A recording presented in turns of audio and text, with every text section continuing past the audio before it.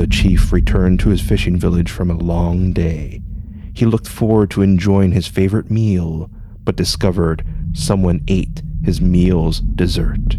He raged, screamed, and dove into the sea. After turning over 3 times, he became a shark and darted into the depths. He was the Fijian shark god Dakuwaqua, and this is Legends from the Pacific.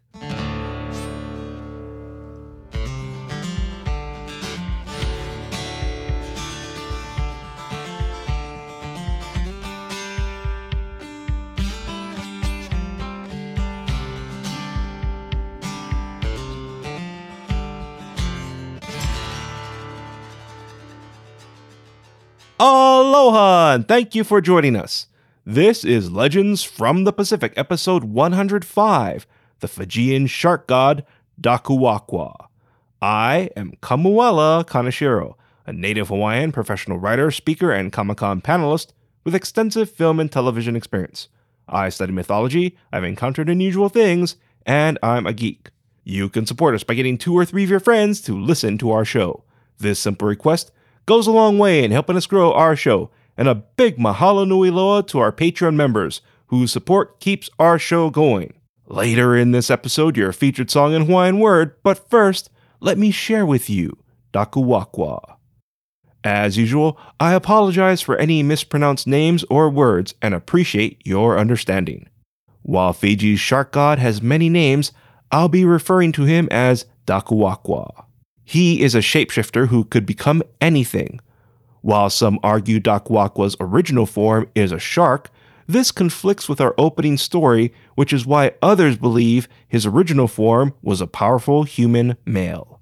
That being said, Dakuwaqua's forms affect his mood, and his shark form is the most aggressive and vicious. Offerings of yakona, or kava, and coconuts are made to him. It should be noted, Hawaii's shark god Kamohoali'i also favors kava.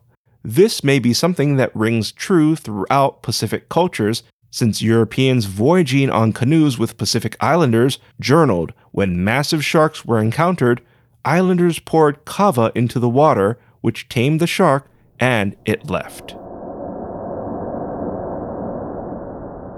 A group of men lamented about not having enough food. One of them suggested they go to the offshore island that's filled with coconuts and return with a canoe full. While paddling to the island, a massive shark glided beneath them. At the island, they filled their canoe and headed back. The massive shark rejoined them.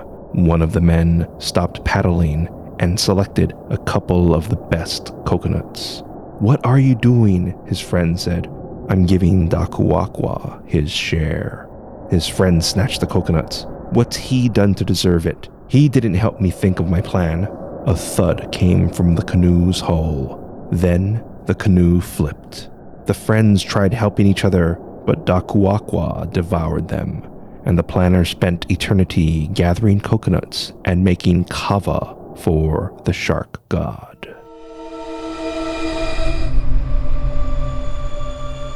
Dakuwaqua swam through the various islands, fighting deities. While their fights would not be to the death, it pained the defeated gods, seeing the powerful shark expand his dominion. Dakuwaqua's stomach growled for human flesh, and he swam for a fishing village.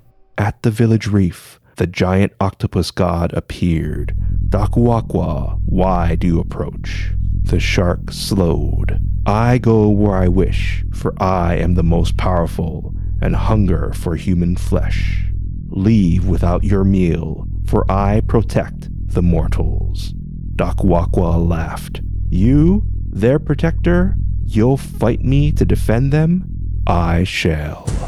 Dakuwaqua circled the octopus, while 4 of its tentacles grabbed the reef and the others reached for the surface. The shark lunged for him. The octopus contracted. The shark sailed past, and a tentacle wrapped around its tail. Dakuwaqua spun to it. More tentacles covered the shark, blinding Dakuwaqua. He thrashed and swam, but the tentacles held him. Dakuwakwa couldn't breathe, and the arms crushed him. I yield. The octopus squeezed. That isn't enough, my friend, for you'll hurt the mortals. No, I give my godly word to never trespass on your dominion or eat your people. Thunder shattered the sky, reverberated the ocean, and both gods' eyes glowed. The octopus released the shark. Your promise among gods is noted. Now go in peace as a visitor to my domain.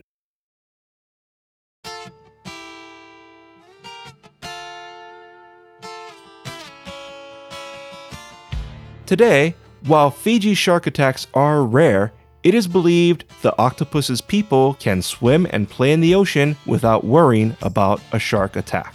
Dakuwakwa has been featured in various TV shows and DC Comics, where he is the father of the king shark character Nanaue. A big mahalo nui loa to Elsie Escobar and Libsyn for featuring me in an interview. Many emailed saying how much they enjoyed learning about me and finally got to see my picture.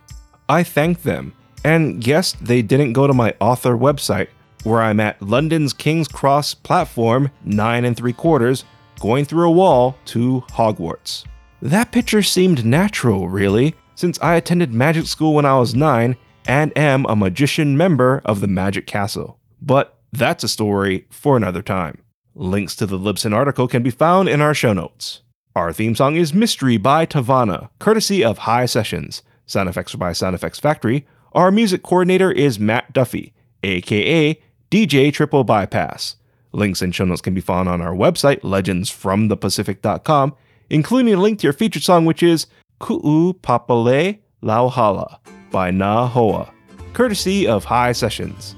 Legends from the Pacific was written, produced, and edited by me, Kamuela Kaneshiro. I also wrote our original stories. Your featured Hawaiian word is piki.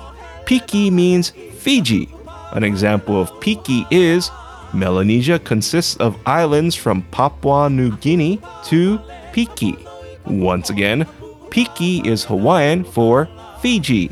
Also remember, Melanesia is different from Polynesia and Micronesia. Thank you once again for listening. Mahalo and a hui ho!